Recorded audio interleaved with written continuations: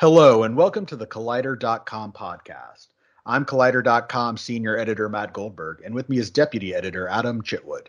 Howdy, folks. Today we will be talking about the Star Wars Saga. This Friday, the new Star Wars film, Star Wars: The Rise of Skywalker, hits theaters.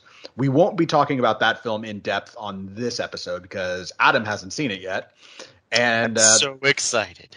Well, that's what we'll be talking about next week. But right now, we wanted to sort of look back at the Star Wars films. We did an episode back in May where we talked about the Star Wars prequels because it was the 20th anniversary of The Phantom Menace. So if you want to hear us go long on the prequels, there's an episode for that. But this episode will focus more on sort of how Star Wars has grown and changed over the course of its 40 plus years.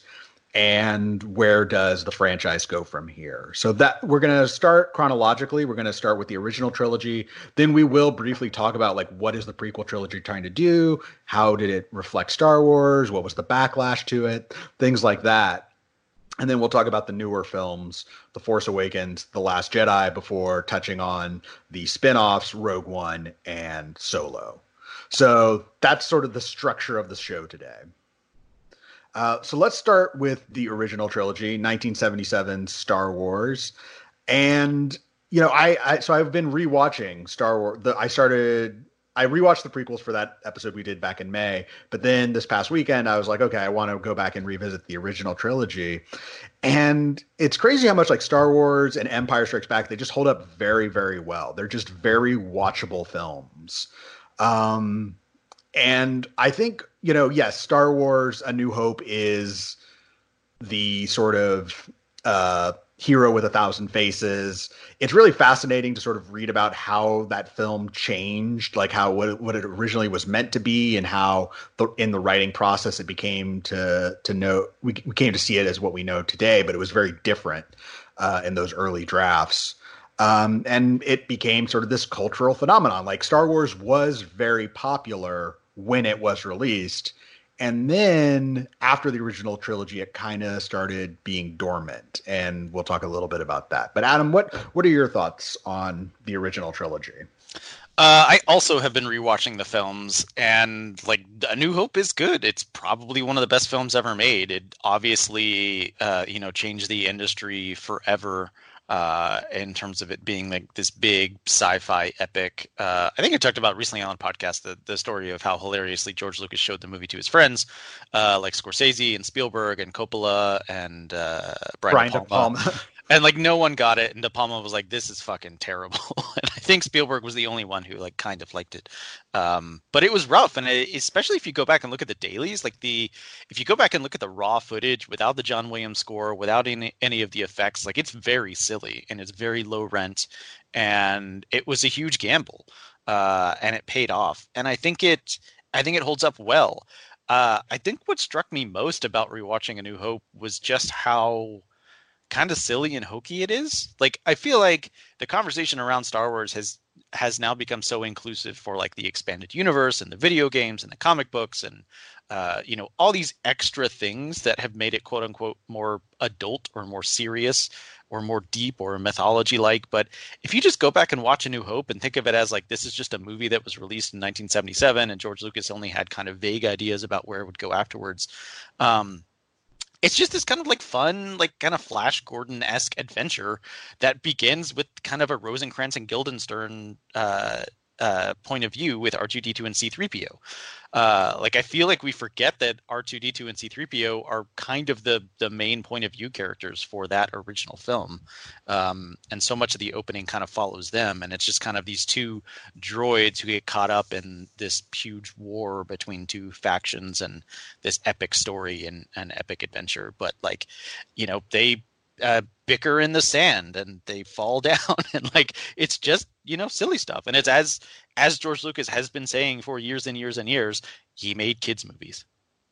Yeah, that's the thing. It's sort of Star Wars was made for children. That's not to say that Star Wars can't grow up, but it's sort of this sort of thing where like grown ass adults are talking about like, no, Star Wars is this and no, Star Wars is that, or like people who just flat out miss the simple, like, there's a light side that's good and a dark side that's bad. Yeah. Like, and they're still like, I'm gonna be a fucking asshole to you. I'm like, did you not get the fable of Star Wars? Did you miss that point?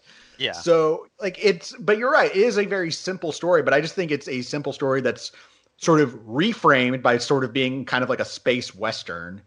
And then but with like elements of fantasy, there's the mystical force and it sort of takes all these elements and retrofits them into something that feels new, even though it draws from a lot of inspirations.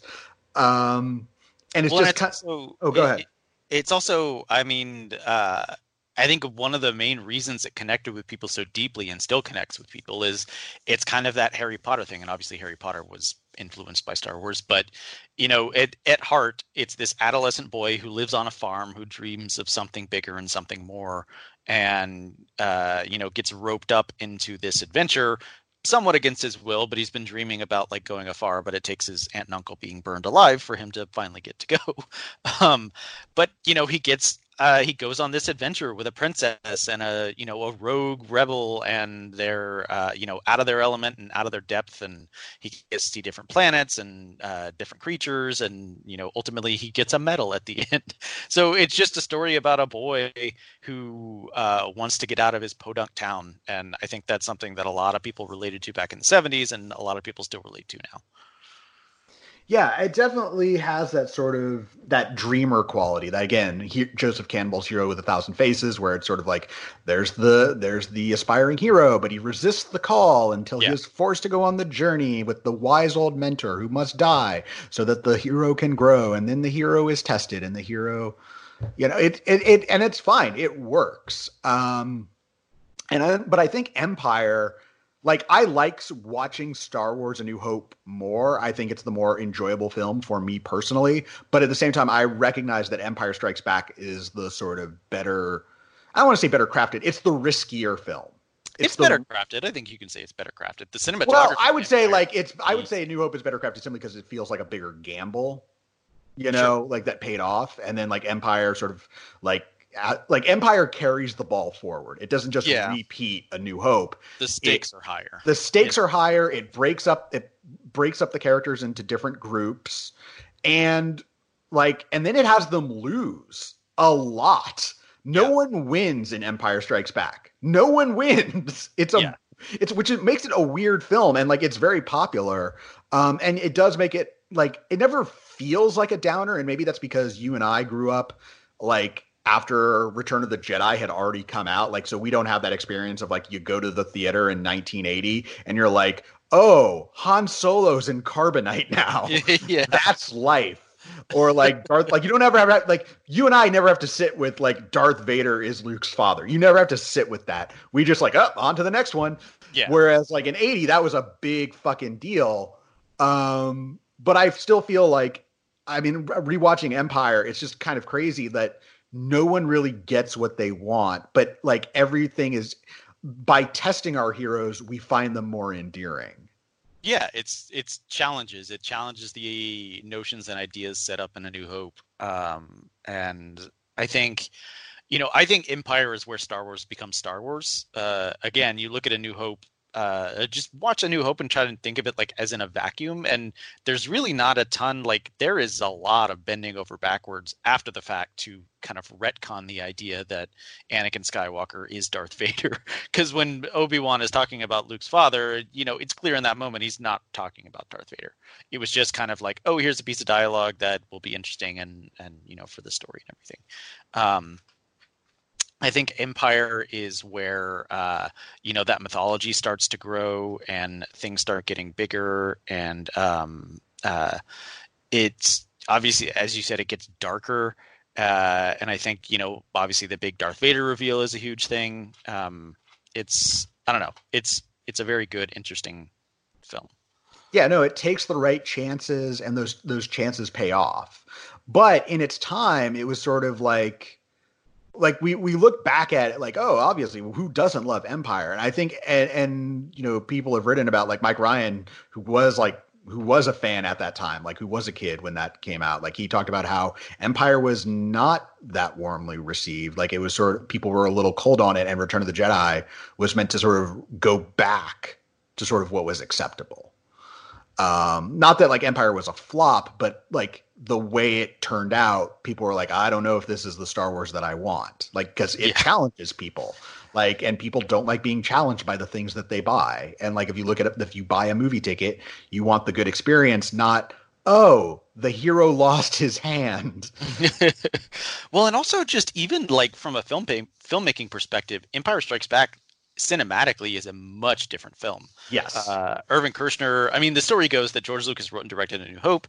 For Empire Strikes Back, he handed off directing duties to Irvin Kershner, and Kershner didn't shoot like a ton of takes or a ton of coverage. He was very much more of like a specific director, and that's why I think Empire has the best cinematography of the original trilogy, the best cinematography of the Lucasfilms. I think it's much deeper, it's darker. He's playing around with color and light a lot more, and it's very. Oh yeah, for sure. Like Cloud City is like nothing else. Yeah. In the series, and even the opening in the Rebel base, like you have Han and Leia talking in the darkness, and I would highly suggest watching these movies on Disney Plus, the 4K. Oh, it's so good. The 4K is so good, except when you get to like a special edition, like CG edition, where it's like someone dropped PlayStation 2 graphics into your movie, and you're like, what the fuck is this? It's so distracting in A New Hope because, as I said, like there's a handmade quality to A New Hope, and then when you get to like, oh, there's a giant CG monster crossing in front of the cantina, and like that's annoying. But what happened is Lucas wasn't on set every day for Empire Strikes Back, and he got all this footage back, and there wasn't a ton of coverage, and he was pissed because that meant that Lucas couldn't mess with the footage, in the edit, because Lucas, as a producer, he didn't really want to direct these sequels. He wanted to be able to shape them and mold them in post-production. And as Lucas and all of his actors have attested, he's not a great director with actors. He doesn't know what to say to them. He's not good with any of that. So Lucas was pissed with Irvin Kershner a bit, but I think I think it's the best made film of the original trilogy, but I agree with you. I think A New Hope is more fun to watch. Yeah. And then you get to Return of the Jedi. Yes. Okay, so my feeling about Return of the Jedi is that outside of the Luke and Vader stuff, like the Luke and Vader stuff is some of the best material in the entire saga, not just the original trilogy, entire saga, because it's such a powerful story of a son who has been wronged by his father and yet still believes that his father can be saved. Yeah. And it's a really powerful father-son narrative about what's being tested, the sins of the past, what new generations can how they can change the future. It's really rich. The rest of the film is bad. It's a pretty bad film. If it weren't for the Luke and Vader stuff, I would put it on the level of the prequels. It really is. Like, again, going back to Mark Ryan, Star Wars expert, he wrote a great article on Uproxx that you should check out, which is, what is Luke's plan for Jabba's palace? What is it? Like, and I'm watching, I'm like, what is his fucking plan? Like, what was the ideal scenario? What was supposed to happen? And like, why and how did it go wrong? Because basically Jabba's palace is like, boy, it's sure great to get the gang back together. And like, then it's sort of like someone goes to Jabba and is like, let Han go. And he's like, no. And then someone else goes to Jabba. He's like, let Han go. And he's like, no. And then there's like, then they fight a Rancor. And it's just, this goes on and on and on. And then we get to the sail barge. Everything on Tatooine, other than rescuing Han, which I guess is necessary, is pointless. It's such like it almost feels like if they had made like a television special, like a really expensive television special to bridge Empire and Return of the Jedi, because nothing that really happens on the sail barge or around Jabba's palace has any real payoff other than like, oh, Luke's a Jedi Master now. I'm like, cool. That's great. His plans are garbage, so I don't know how impressed I should be. But once the film gets rolling, again, the Luke Vader stuff is great. But man, Endor is a chore. It is a fucking chore. It's all a chore. I mean, talking about the whole first act of the film, it honestly feels like a modern blockbuster these days, where it's like, all right, we need to have an action beat. every Every 10 10 pages. Yeah, we need, all right, what, and especially the special editions with the whole new song from the Jabba's jazz singer or whatever the hell. um Again, like, making a film for children, Return of the Jedi is the most childish of the original trilogy, and it feels like an overcorrection on Lucas's part after he was kind of upset about the direction that Empire went cinematically. um and maybe, as you said at the time, the reaction was like, "Whoa, this is pretty dark. This is pretty rough." Return of the Jedi is like, everything is fine. It's fine. It's nice and bright and shiny and Yeah, fine. but No one will but die. but definitely an overcorrection, because even if you look at like A New Hope, like Han Solo has a character arc in A New Hope. Like he goes from being like this roguish guy who doesn't really believe in the Force, and like he's kind of only in it for himself. And by the end of the film, he's been on a journey where he learns the value of friendship and that the Force is real and that he wants to help out in the rebellion. That's a character arc. Han Solo has no character arc in Return of the Jedi. Now, the character was probably supposed to fucking die. Well, he was. So here's something I learned recently that I didn't know. So Harrison Ford was contracted for only 2 films of the original trilogy. Mark Hamill and Carrie Fisher were contracted for 3. So this is the reason that Han is frozen in carbonite at the end of Empire Strikes Back, is because they did not know for sure that they would get Harrison Ford back for Return of the Jedi. And by the time Return of the Jedi came around, Raiders of the Lost Ark had been released, and so he was kind of a big deal. And I don't know how they convinced him back precisely. I'm sure it's out there. I'm sure the answer is money. But he wanted George to kill him off, and George said no. And I think Harrison Ford's direct quote from an interview I watched from like 10, 15 years ago was George told him there was no money in dead Han Solo toys. So after realizing how much money he was making off of the toys and merchandise off of Star Wars, it appears that George Lucas decided not to sacrifice his character for the sake of toys. Which is really what you want from a storyteller. Yeah, and that may have been a joke. It may have been like a half joke. I think George. I would say half joke is being charitable. Well, it does seem like George cares about these characters and stories, but I don't think he's as obsessive about it as the fans are. I remember watching like years and years ago an interview between him and Seth MacFarlane for the Family Guy Star Wars things, and Seth was asking him about like some spaceship. Asking him, Harrison Ford or George Lucas? Oh, sorry, George Lucas. Okay. And Seth MacFarlane was asking George Lucas about some spaceship or other from the movies, and George was essentially like, "I don't know. Like, I don't know these things. It's just a thing I made up. I don't care. Like, I don't care the difference between an X-wing and an A-wing or whatever the fuck." And I just found that was pretty eye-opening for me. It's like, oh, this guy isn't really into this super duper fandom. And I think, to his credit, I think that's partly why he was like, if you want to write expanded universe novels or do fan parodies or whatever, go with God. Like, I don't really care. It's yours now. It's not mine. So all of this to say, Return of the Jedi sucks.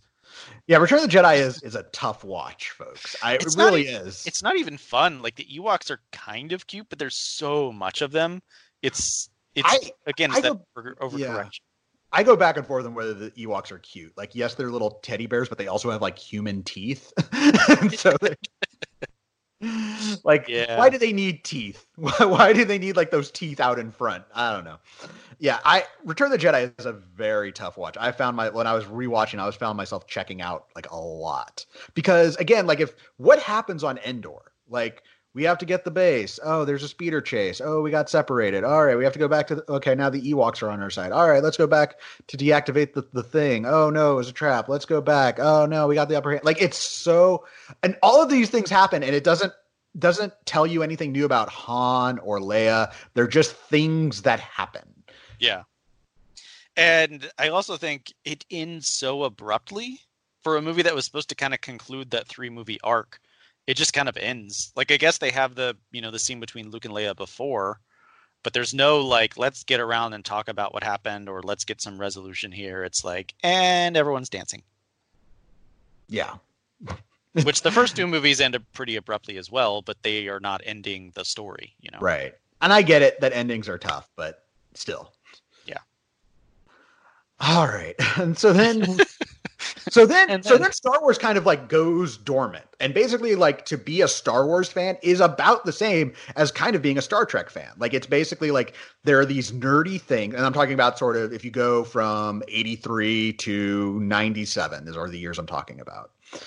And it's like, it's not that it's bad to be a Star Wars fan, but like these are like when being a geeky person will get you bullied. Like you don't rule the world in this era. And it's not that like Star Wars is bad or anything like that. It's just like, if you like Star Wars, you're a nerd, and like, that's fine. It's just, you're a nerd. And then finally there's word that, oh my God, there are going to be new Star Wars movies. But before that, they're like, let's re-release the original trilogy as special editions where we've added things that with new visual effects and new scenes. And this creates some backlash. Like, Han no longer shoots first, and that becomes a whole fucking thing. And I don't know how you felt. I assume you saw the special editions in theaters. I did not. Holy shit. All right. Well, yeah. I did. It was a big deal because of the way they released them in 97. It was like, in January, come see A New Hope. And then in February, come see Empire. And then in March, come see, Return of the Jedi. And like, so like every month you're like going back to the theater to see like Star Wars on the big screen for the first time. Really, like in my age, for my generation, to get that chance. And my age, like in 97, I was 13. So I was like, or actually I wasn't even 13 yet when they were releasing these movies. I was 12. But I was really excited to see them. I wasn't embedded in that fandom where it's like, it's bullshit that Han doesn't shoot first. And, the special editions became sort of the flashpoint of a coming battle, where people would be like, I don't know if I can trust everything Lucas does. Like, because Star Wars was just like, it was a fandom, but it wasn't like a global phenomenon. Like, you were very protective of Star Wars. And so even if there was things you didn't like, you could kind of go back and forth and talk about them. And that was sort of how you liked it. Like, I think a good example of it is if you look at Clerks from 1994, that's kind of how those fans talked about Star Wars. Like, what's your favorite? Empire, Return of the Jedi? What's that like? Like, Clerks is not Kevin Smith dreaming up things out of his imagination. These are conversations that Kevin Smith had in his life as a Star Wars fan. So that's kind of like a document of what that is. But then it starts to grow and change. And then so from 97, the special editions are back. Star Wars is coming back into the culture. And then I think that's how I first saw the movie. So I was born in 87. So at some point between 95 and 98, I watched the original trilogy. I rented them at Blockbuster. I went on. I mean, so did I. I mean, I want to make clear, I didn't see Star Wars for the first time when I was 12.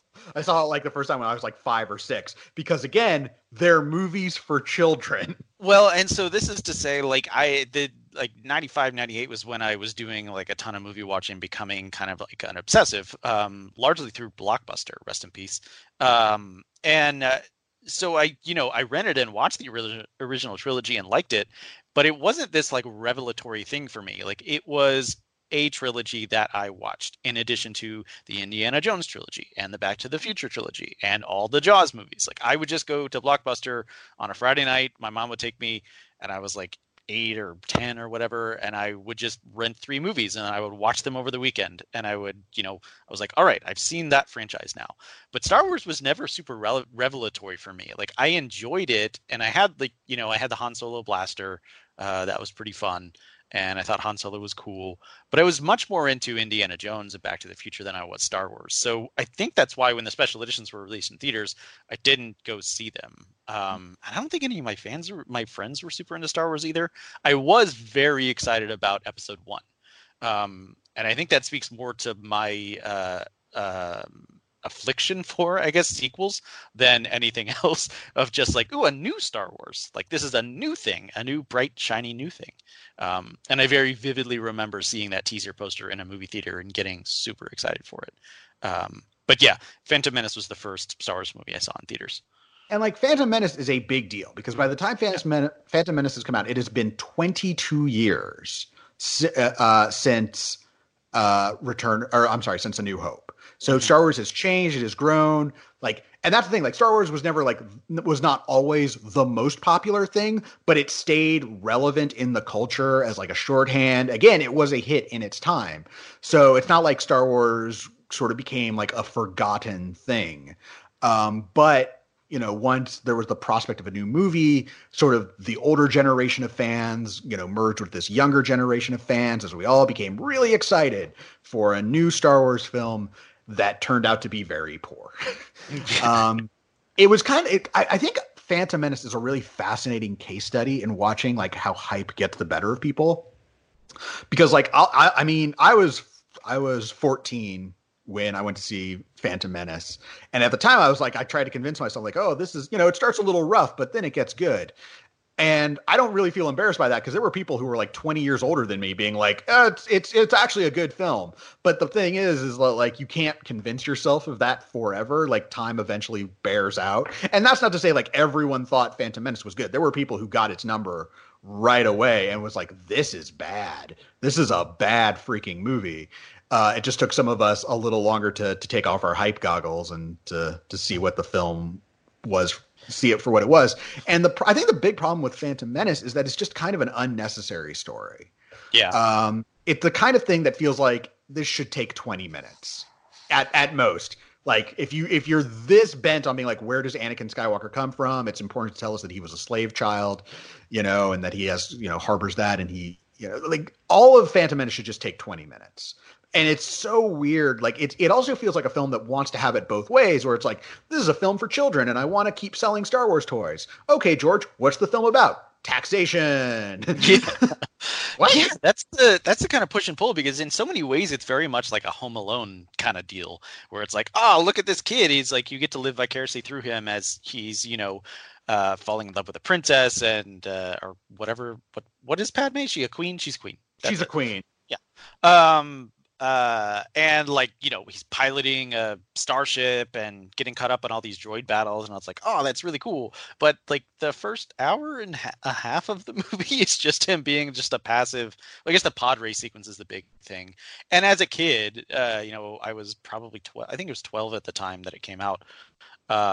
It was super cool, and like I really liked the pod race thing, and that's really all I remembered about the movie. And I think I bought the pod racing video game on PlayStation or something like that. I think there was...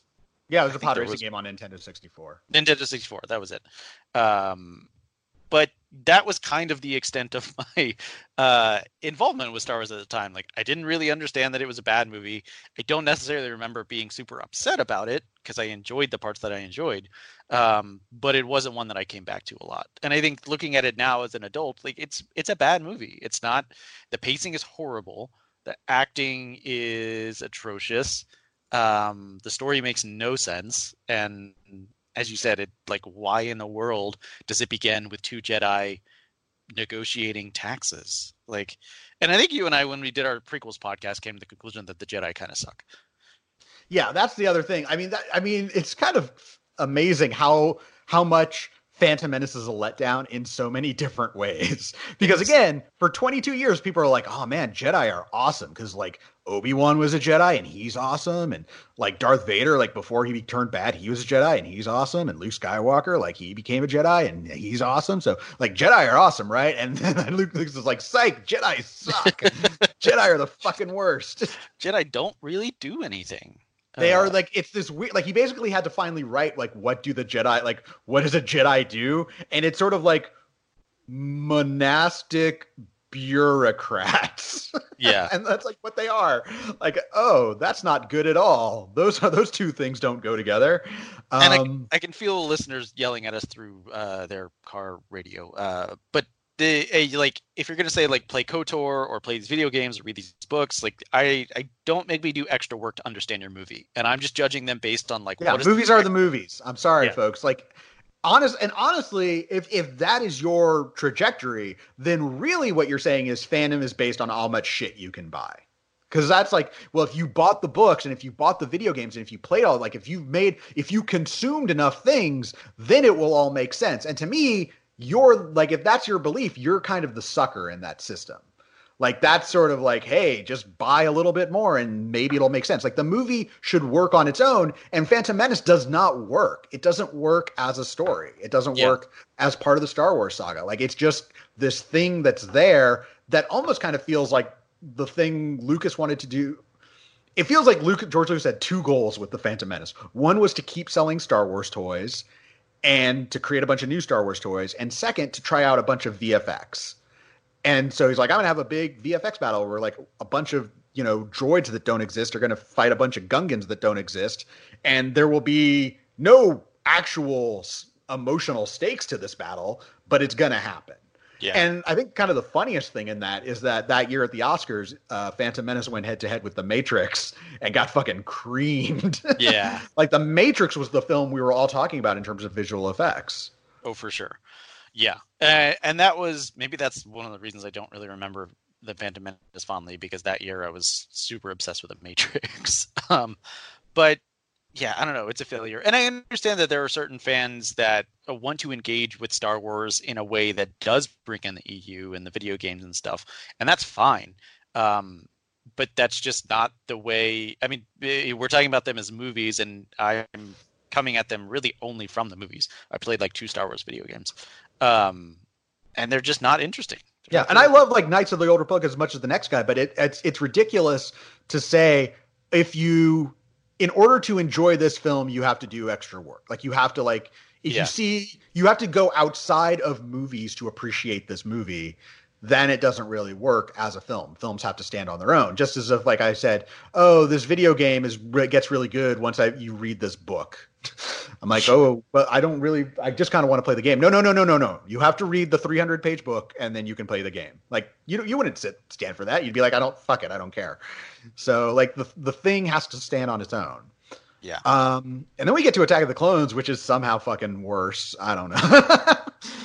I think I'm in the minority in that I think I find Attack of the Clones more watchable just because of I do find the stuff with Obi-Wan and the fucking tall alien. Yeah, that's actually, I will grant you that. Everything that's happening with Obi-Wan, which is a subplot, is actually kind of interesting. Like Obi-Wan, like Jedi detective. Yes. Where he's like, I'm gonna follow clues and find the case, and like, oh, there's a conspiracy. Like, that's actually like not a bad story. But everything, it's the subplot to Padme and Anakin are falling in love. Oh, by the way, George Lucas doesn't know how to work with actors. Yes, this could be a problem. It's so bad. Beyond that, it's not very watchable and boring. And what I do find interesting about the prequel trilogy is that it's not like George sat down and wrote the whole trilogy and then started shooting. He wrote Phantom Menace and had, he knew broadly where he was going the next new movies. But the reason that Phantom Menace came out 3 years after, or Attack of the Clones came out 3 years after Phantom Menace, is that George kind of reworked the story and was writing towards the response he got from Phantom Menace. And I think that's why Attack of the Clones is a bit more adult. That doesn't make it better. In some ways it makes it more boring. But I think he was like, well, I'll be a little bit more grown up after the Jar Jar backlash and everything. Well, not just the Jar Jar backlash. And by the way, Jar Jar fucking disappears from these movies. After set up as a major character in Phantom Menace.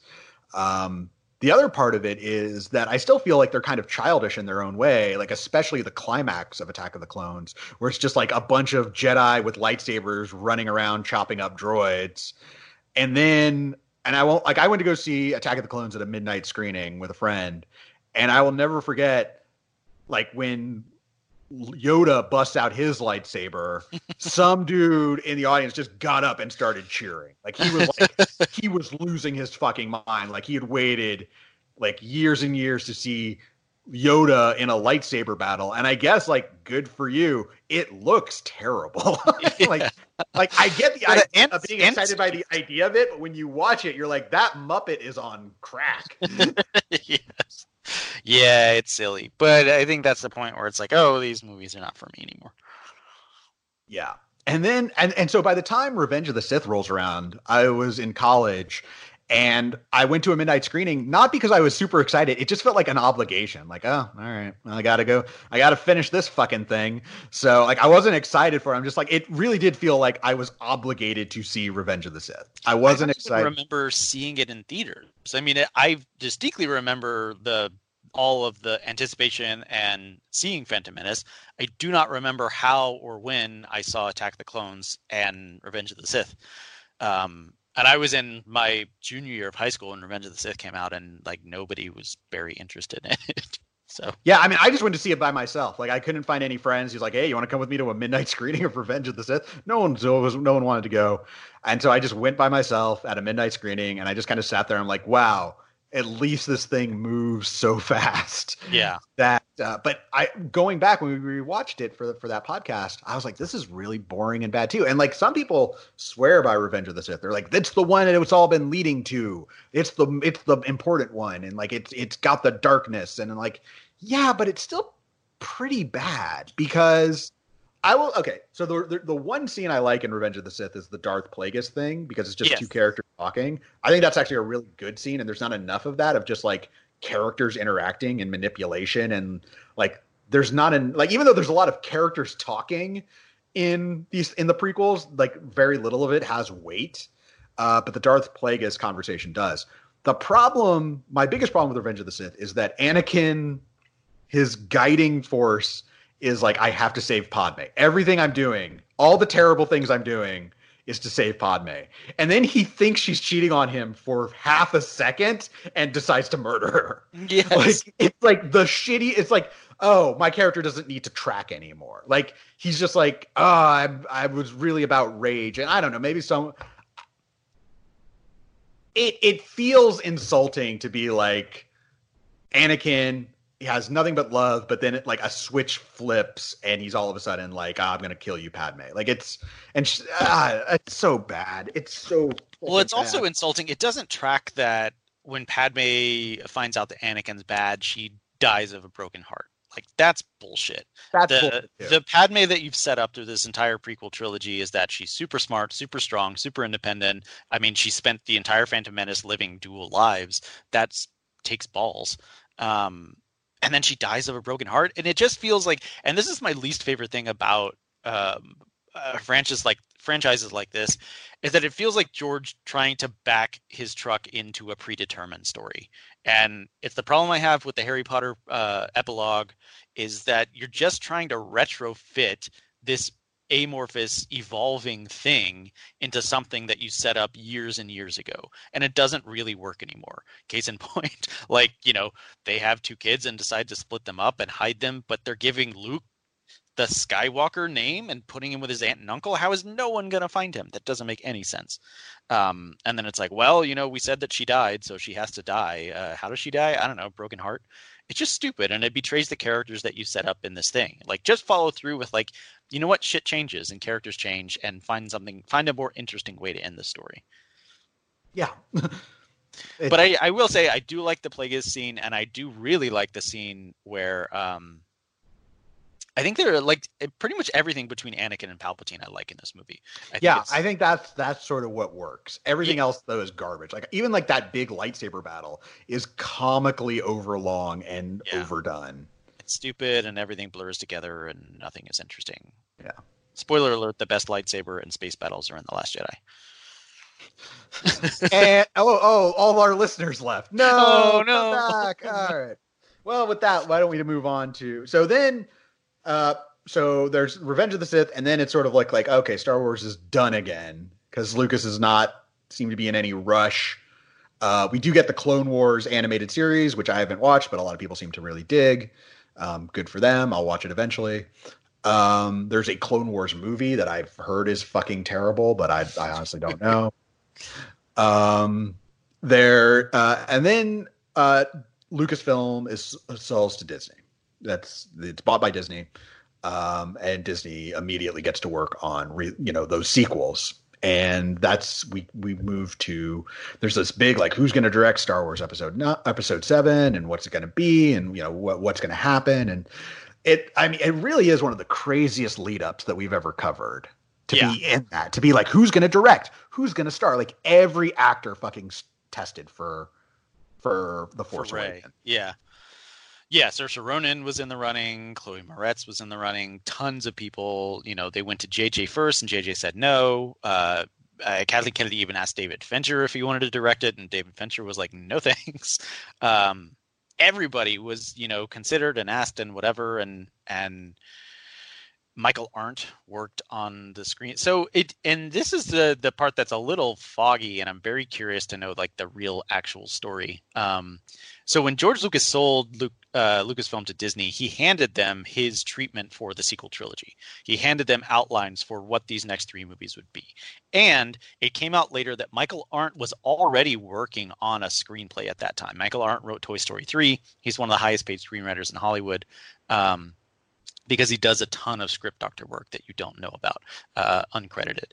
And he wrote Little Miss Sunshine and won an Oscar for that movie.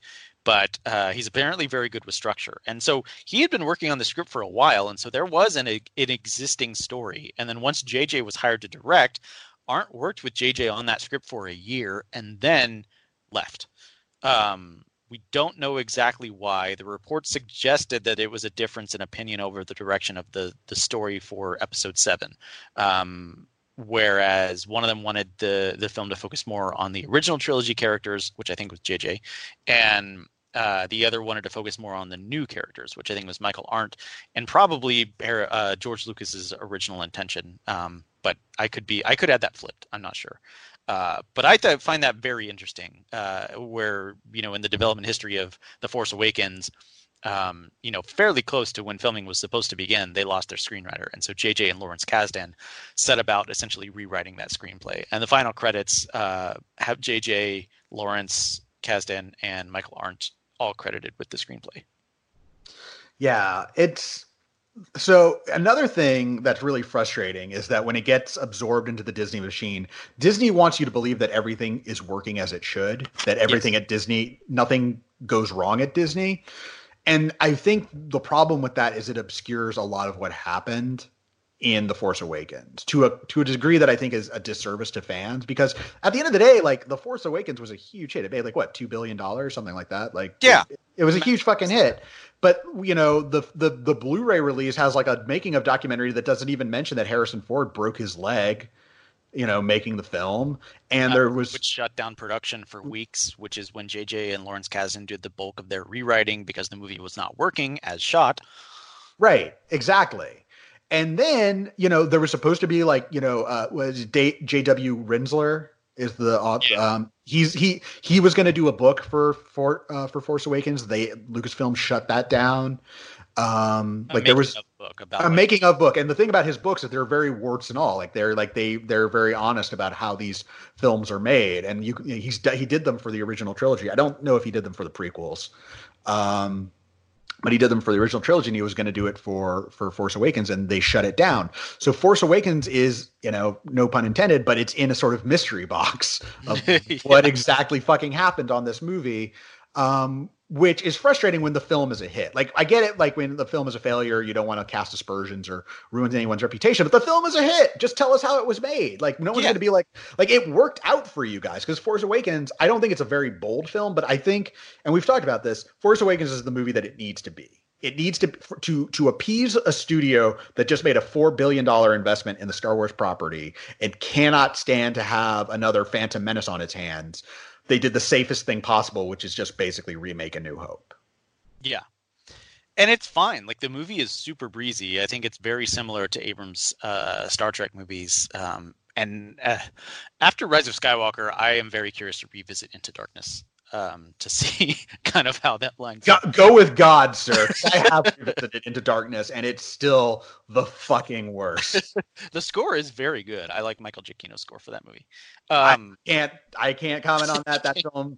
I love Star Trek, and like the thing about the first Star Trek, like Star Trek 09, is it's just kind of held together with spit and duct tape, but it moves so fast that you just kind of go with it. Even you're like, wait, did that cadet who was on probation just get promoted to first mate? Because like it doesn't hold because it's to its own internal logic at all, and it certainly doesn't appreciate what Star Trek is. But whatever, you're having a fun time and you just kind of go with it. Into Darkness is dog shit.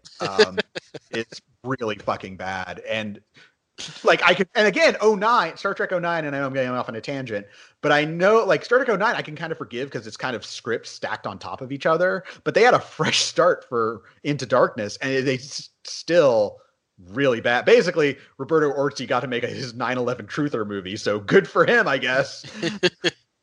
Yeah. But back to Star Back to Star Wars. Wars. I do think Force Awakens works. When it works really well. And I still find that movie endearing and fun to watch. And I think Harrison Ford genuinely gives a really good performance in it. And I think the most important thing that J.J. Abrams had to do was create really new, interesting, compelling characters, and he does that in Yeah, Rey, he's good with Finn, and Kylo character and Ren. he's good with pacing. Yeah, I think it worked. Like you care about, like that's a tough thing to do. Like I need people to care about Rey. I need people to care about Finn, and I need people to care about Kylo Ren. And he does it. Like you are now invested with these characters. And so for a guy who back in when Force Awakens came out, who only planned to do the one movie, yeah. and he was not thrilled about it. He was not thrilled that he'd have to spend so much time away from his family making the film in London. Like he was Which is why he convinced him to do post production in L.A. right. Like he was not thrilled about that proposition. And so he was sort of like, all right, I've given you some good characters. I've teased out some mysteries you can build upon if you'd like. Go with God. And then that brings us to Rian Johnson, The Last Jedi, which decided to make everyone mad. Well, I think, and very much like the original trilogy, it's very interesting. Cinematically, watching Force Awakens and Last Jedi back to back, they are two very different looking films. Abrams' visual style is a lot of long lenses, a lot of lens flares, working with cinematographer Dan Mendel, who I think is very good. And I think Force Awakens looks cool and is interesting. Although I do think there are some major story lags in that movie. The whole like Harrison Ford with the The Rathtars. Rathtars. There's no reason for that. And then Last Jedi is just so meticulous and calm in its cinematography. Uh, and the geography of that movie, you're never whizzing around or buzzing around, or you don't know where or when you are. And that's why I say I think The Last Jedi has the best space battles of any Star Wars movie, because you always know where everyone is, what is the goal, what needs to happen here in order for the heroes to win, and what are they doing. That entire opening bomber sequence is just jaw-dropping in its execution. And just the cinematography and what he's doing with the shot composition to make you feel like we don't know who Rose's sister is when the movie opens, and she's not some famous character who's gonna go on to live on in the history and do other things, but you feel for her, like through the filmmaking, through the shot composition, you emotionally connect with this character, and it's just like that's the kind of filmmaking that Rian Johnson is doing here, and I think that's part of what makes The Last Jedi so special, is that no shot is wasted, nothing is done by accident, everything is very carefully thought out and plotted out. You can say whatever you want about The Last Jedi, but you cannot say it's messy and random in its execution. Or can you? I mean, I don't know.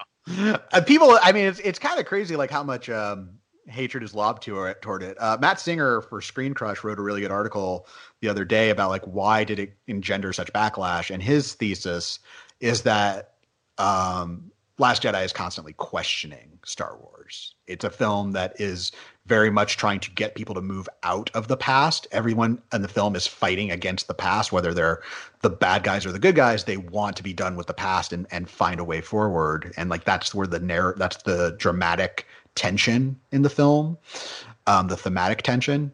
And if your understanding of Star Wars is based on lore and what was the past and everything like that, if you're just rooted in nostalgia, you're probably going to hate Last Jedi. There are a small subset of folk that also feel that Last Jedi is secretly racist and sexist and not actually woke enough.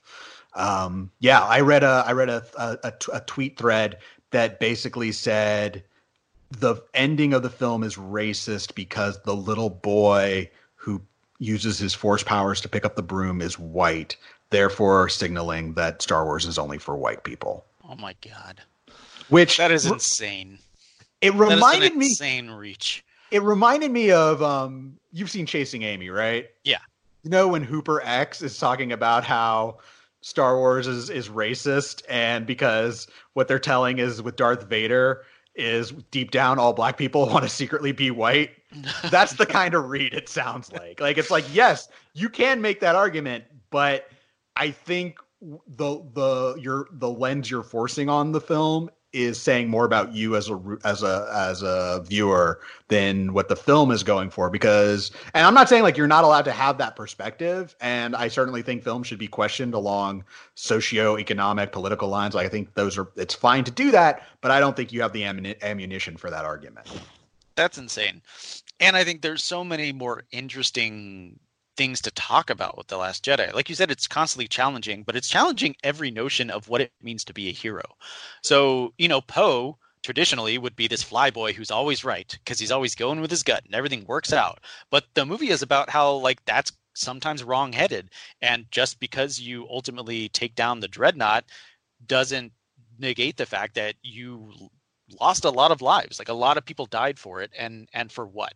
And Poe throughout the film is butting heads with Leia and Holdo, thinking that he's always right. And the film kind of wants to make you think that, oh, maybe he is always right, maybe it's going to work out, until it ultimately proves that Holdo is more heroic than anyone on that ship, because she's willing to lay down her life and sacrifice herself for the good of the people, and has a plan. Like, she's enacting a very smart and good plan.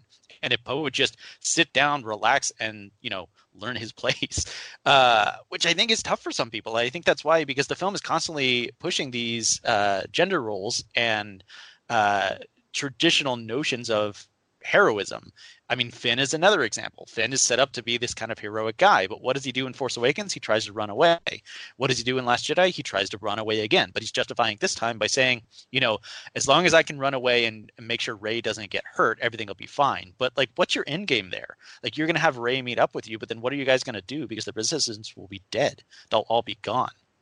And it takes Rose to teach him that not only is that a stupid idea, but also the world is bigger than you, dude. And you go to Canto Bight, and I know this sequence is divisive, and I do think it goes on too long. We don't need that action sequence.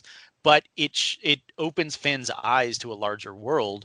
And then you have the Benicio del Toro character, which you wrote about so well and eloquently, of this kind of like his stance on everything is like, everything's fucked. Both sides are terrible. So I'm just going to take whoever gives me the most money. Again, challenging notions of heroism. And Finn understands through this character, like, that is also shitty. And that's the wrong thing to do. The arc of Finn is, by the end of the film, he's willing to lay down his life so that a few resistance members can live. That's a 180 from where he is at the beginning of the movie. And I understand from John Boyega's standpoint, shooting these little scenes probably wasn't a ton of fun. But ultimately, at the end of the film, it's a much more satisfying arc for that character, and challenges you to rethink what you think about heroism. And then, obviously the Luke Skywalker stuff is challenging heroism.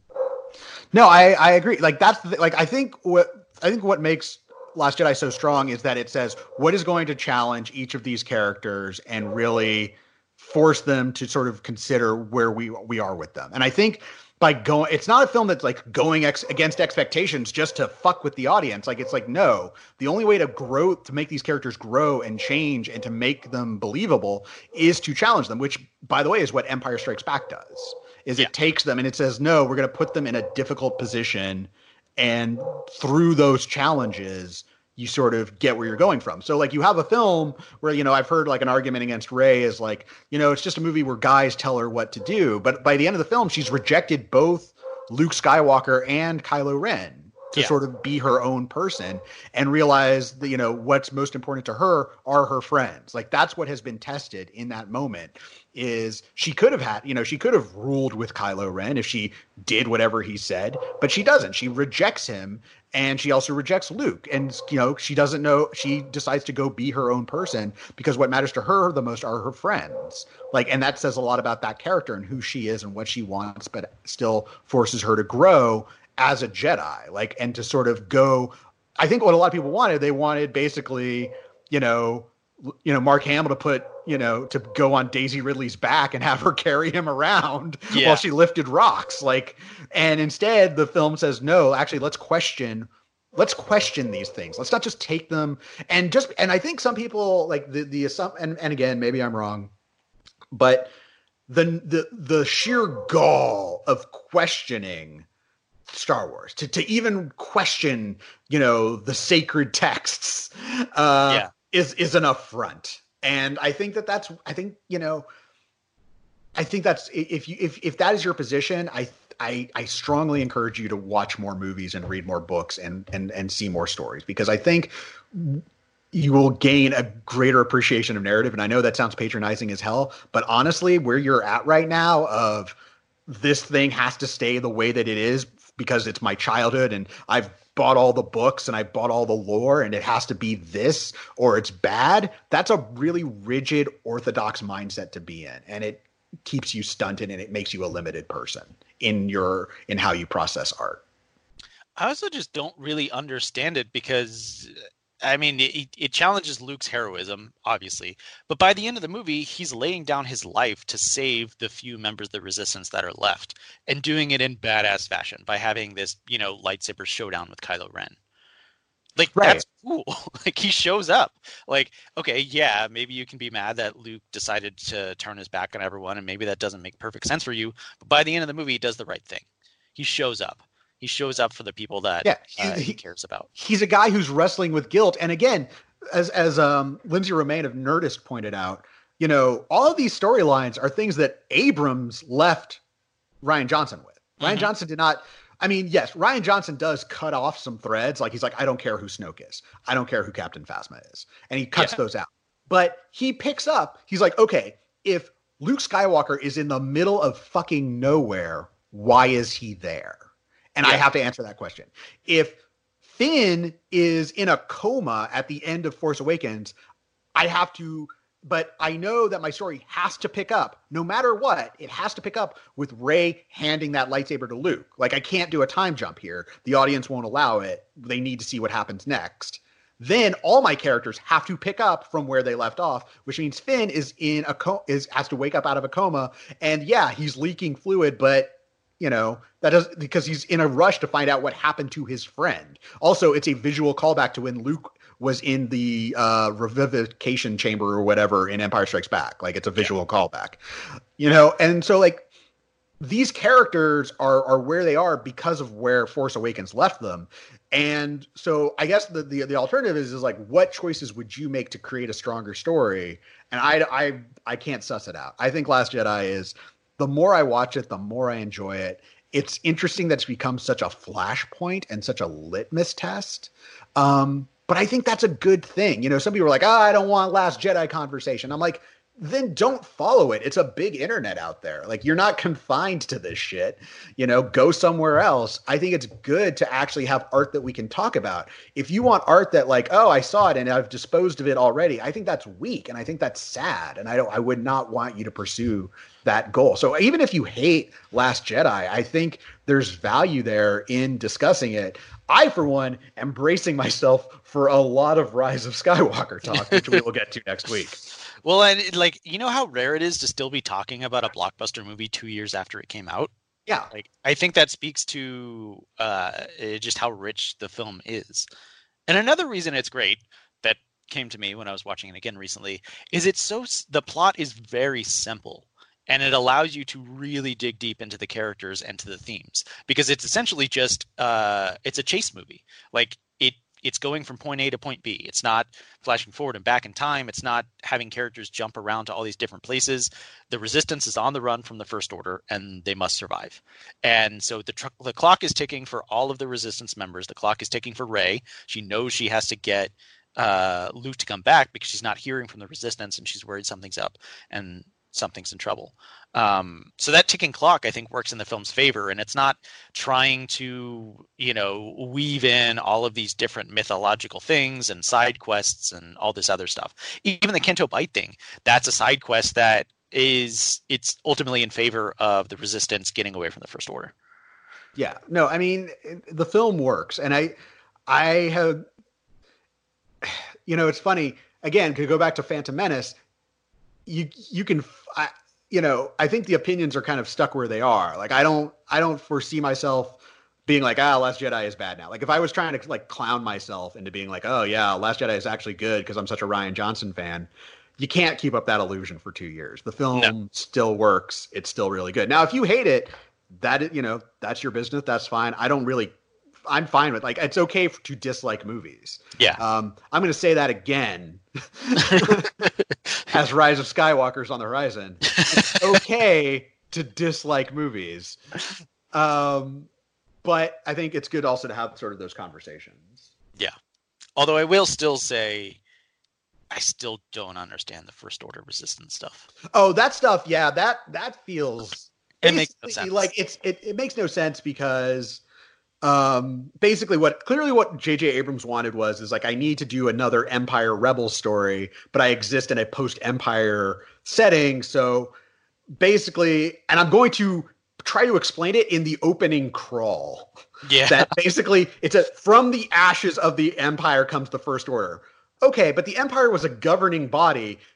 Does the First Order have do they have governors? Do they have are they involved in politics, or are they just like a fascist paramilitary group? Is that what they are? And it's like, but then there's the Resistance. I'm like, okay, so is the Resistance, do they work for the Republic? Do they work? Are they the Republic's military? Again, it's very fuzzy. Because J.J. Abrams isn't really about the details. He wants the thing that is reminiscent of the thing that you'd like. Well, and again, in Last Jedi, I think Ryan simplifies it by you have multiple times characters are saying the Resistance only has 300 members left or something like that on these however many ships. And in Force Awakens, which kind of blew by my head the first time, oh, the First Order wiped out the planets of the Republic, therefore now the First Order is in charge. Kind of. But doesn't really explicitly state that. Yeah, they don't really exchange. Again, the power dynamic here is fuzzy at best. Well, and so the Last Jedi's whole, I mean, that's why it keeps repeating the motif of light the spark across the galaxy, because now that the Republic is wiped out, it's up to the Resistance to essentially spark rebellion across the galaxy against the First Order. And I guess that's what we'll see in Rise of Skywalker. Who knows? I know. Does it get any clearer? No. Okay. Cool. It gets worse. In this discussion we're having about how much power does the First Order have, it becomes more convoluted, and we will get to that next week. Cool. Little something for y'all. Check it in. All right. But we won't get into Rise of Skywalker now. Let's talk about the spinoffs. We have Rogue One and we have Solo. And I think a lot can be said about Kathleen Kennedy's sort of tenure as the president of Lucasfilm. I think, to be fair to Kathleen Kennedy, I think she gets less praise than she deserves and more blame than she deserves. I think for Kathleen Kennedy, she is someone who is answering to the Disney board. She's answering to Bob Iger. She's answering to a lot, the concern. Kathleen Kennedy does not exist in a vacuum where she's just I'll just tell the best story possible. Kathleen Kennedy has a lot of people to answer to, even though she's in charge of Lucasfilm. Yeah. That being said, I think she made her poorest decisions were the handling of Rogue One and Solo, and I think that. She's answering to studio executives. They're seeing dailies. Maybe they're not happy.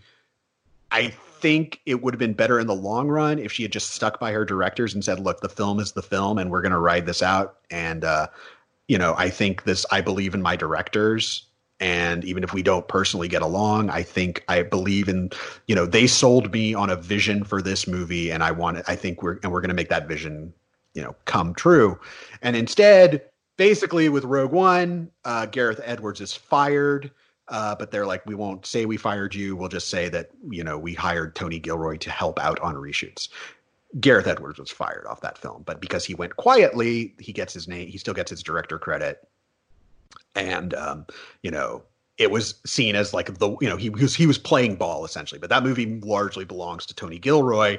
And it's a really frustrating film. So I rewatched Rogue One, and I love the premise of Rogue One. I love it. I think it's such a great idea for a Star Wars story to be how do rebels get the plans? And let's not worry about Jedi. Let's not worry about the Force. Let's what is a nuts and bolts, boots on the ground Star Wars story but also that people will immediately understand of the Death Star plans. I've seen A New Hope.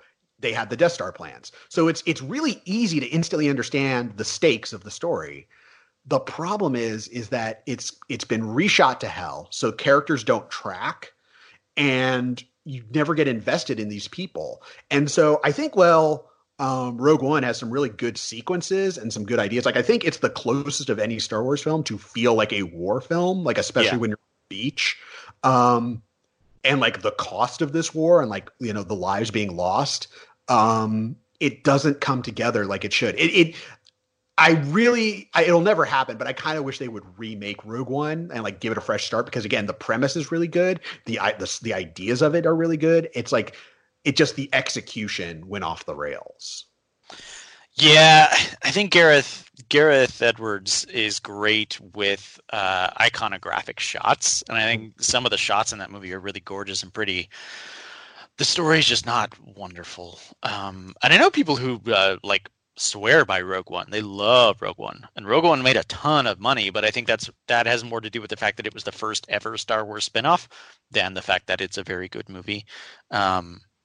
I honestly it's so convoluted. I can't remember a bunch of it, and I've seen it like twice, maybe three times. Yeah, the plotting is all over the place. Like basically, Jyn Erso is the daughter of Galen Erso, and like to get to Galen Erso, who's working on the Death Star, they have to get Jyn to go meet up with Saw Gerrera, who then will provide a lead to a defecting pilot who worked with Galen, and then they all have to kind of go and find Galen, and then meanwhile, Director Krennic is trying to get the Death Star up and running. And like it's getting to where it needs to be, but in a really sloppy manner to where, having rewatched these Star Wars films, I've come to the conclusion that these movies live or die by their characters and how the characters are treated. And I think a film like Force Awakens kind of gets away with just being like, oh, it's a remake of A New Hope because you like Rey, you like Finn, you like Kylo Ren, like you're invested in these new characters. I could not tell you shit about Baze Malbus. Who's Baze Malbus? Exactly. I don't know who that is. There you go. And I think to give you an idea of just how significantly this movie was reworked, and I think this is the reason it doesn't make any sense. Tony Gilroy, the screenplay is credited to Tony Gilroy and Chris Weitz. Tony Gilroy was not brought on to work on the screenplay of this movie until the movie had been shot. Like he earned a co-writer credit having joined the film in post-production, like to do the reshoots, and that's how significant the reshoots were. And like earning a co-writer credit is not an easy thing to do. So that's how significant these reshoots were, and it was kind of reworking the existing footage with the new footage and all of that stuff. And I still don't think they Tony Gilroy. Yeah, and I don't think they get there. Like going back to what I was saying about characters, you need the Jyn Erso character to track. You need like where we meet her at the beginning, and she's like, the rebellion and then the war have ruined my life. They've ruined my life. I don't want anything to do with that. And then in the next act, she's like, I want to reconnect with my father. I miss my father. And then I don't trust Cassian. Cassian was going to kill my father. They have a big fight on the ship as they fly back to base. And then the third act, she's all like, go rebellion. She's like, rebellions are built on hope. And I'm like, where did this fucking come from? What change of heart did you have? What made you realize this? And then all of a sudden, like her and Cassian are like buddy again. And they're like, we'll join you and we're going to go on this mission together. It doesn't work. It doesn't work in terms of following these characters and believing their actions. The only character that in Rogue One that I really like is the comic relief character, K2SO, who I think Alan Tudyk does really good voice work there. It's a funny character. But beyond that, it's such a frustrating film because again, the idea is great, but the characters and the story aren't there. There's also a mind-reading monster in this movie, in case you forgot. So. Rogue One is bad, and Solo is bad. And then you get to Solo, which like here's the thing, like Rogue One, at least like I'm kind of invested in because like the given like the you're like, oh, this could be better, but like even when you get to like the war sequence, you're like, oh, this war sequence is really good. Like I mean there's some really good shots in Rogue One. Solo is so boring and safe. And again, I get that like Kathleen Kennedy like had conflict with Lord and Miller, but at what was it really better to be like, whatever Lord and Miller are doing is so detrimental to Star Wars that the franchise will never recover, and therefore we must fire them. Because they like again, they kind of got the same offer. They got the same sort of like, hey, you can sort of stick around and get the credit, but we're gonna reshoot all of this. And they're like, fuck no, we're done. Yeah. They're like, fire us. You're gonna have to fire us publicly. Yeah. And that's what happened. Like they got fired publicly and then went on to win a couple Oscars for Into the Spider-Verse. So yes, they're doing a lot better than Gareth Edwards, who has apparently disappeared off the face of the earth. Yeah, which is sad. He's it's sad. I'm not like happy that happened to Gareth Edwards. It's just like, Lord and Miller, like they didn't take the deal, and it worked out for them that they didn't take the deal because also Solo is, it's boring. And like Disney can be like, oh, we just released too many Star Wars films too quickly. Like, oh, we shouldn't have released Solo 6 months after or 5 months after The Last Jedi, and I don't think that's the problem. I think even if Solo had been released in December, it may have done slightly better, but I don't think people were all that interested in like Han Solo's origin story. No, and I mean I've said many times before, give me the Snyder Cut, give me the messy, unaltered artistic vision over the, studio-driven bland version any day. Yeah. But yeah, I've tried to rewatch Solo and I can't do it, and that's rare for me. I just find it so uninteresting. And it like Alden Ehrenreich is a fantastic actor. I'm really bummed for him because it feels like it's kind of tanked some of his chances after the fact. Emilia Clarke has made 2 bad franchise movies. I wasn't even super charmed by Donald Glover's Lando in the movie.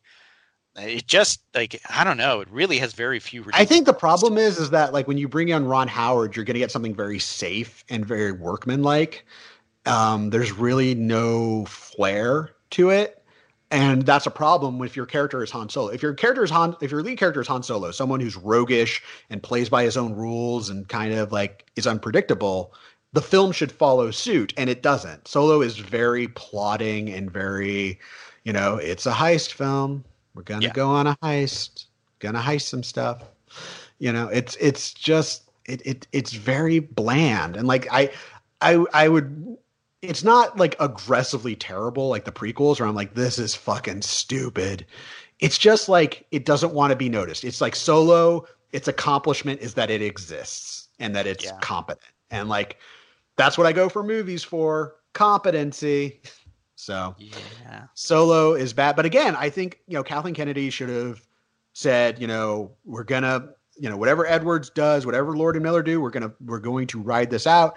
And it may not everyone will like it, but it will get an emotional reaction from people that will keep it in the conversation and make Star Wars, relevant. And I think Disney was like, we don't want to be relevant. We don't want to be controversial. We want to be safe and profitable. Disney is all about minimizing risk and maximizing reward. And that to me bodes very poorly for the future of Star Wars. Yeah.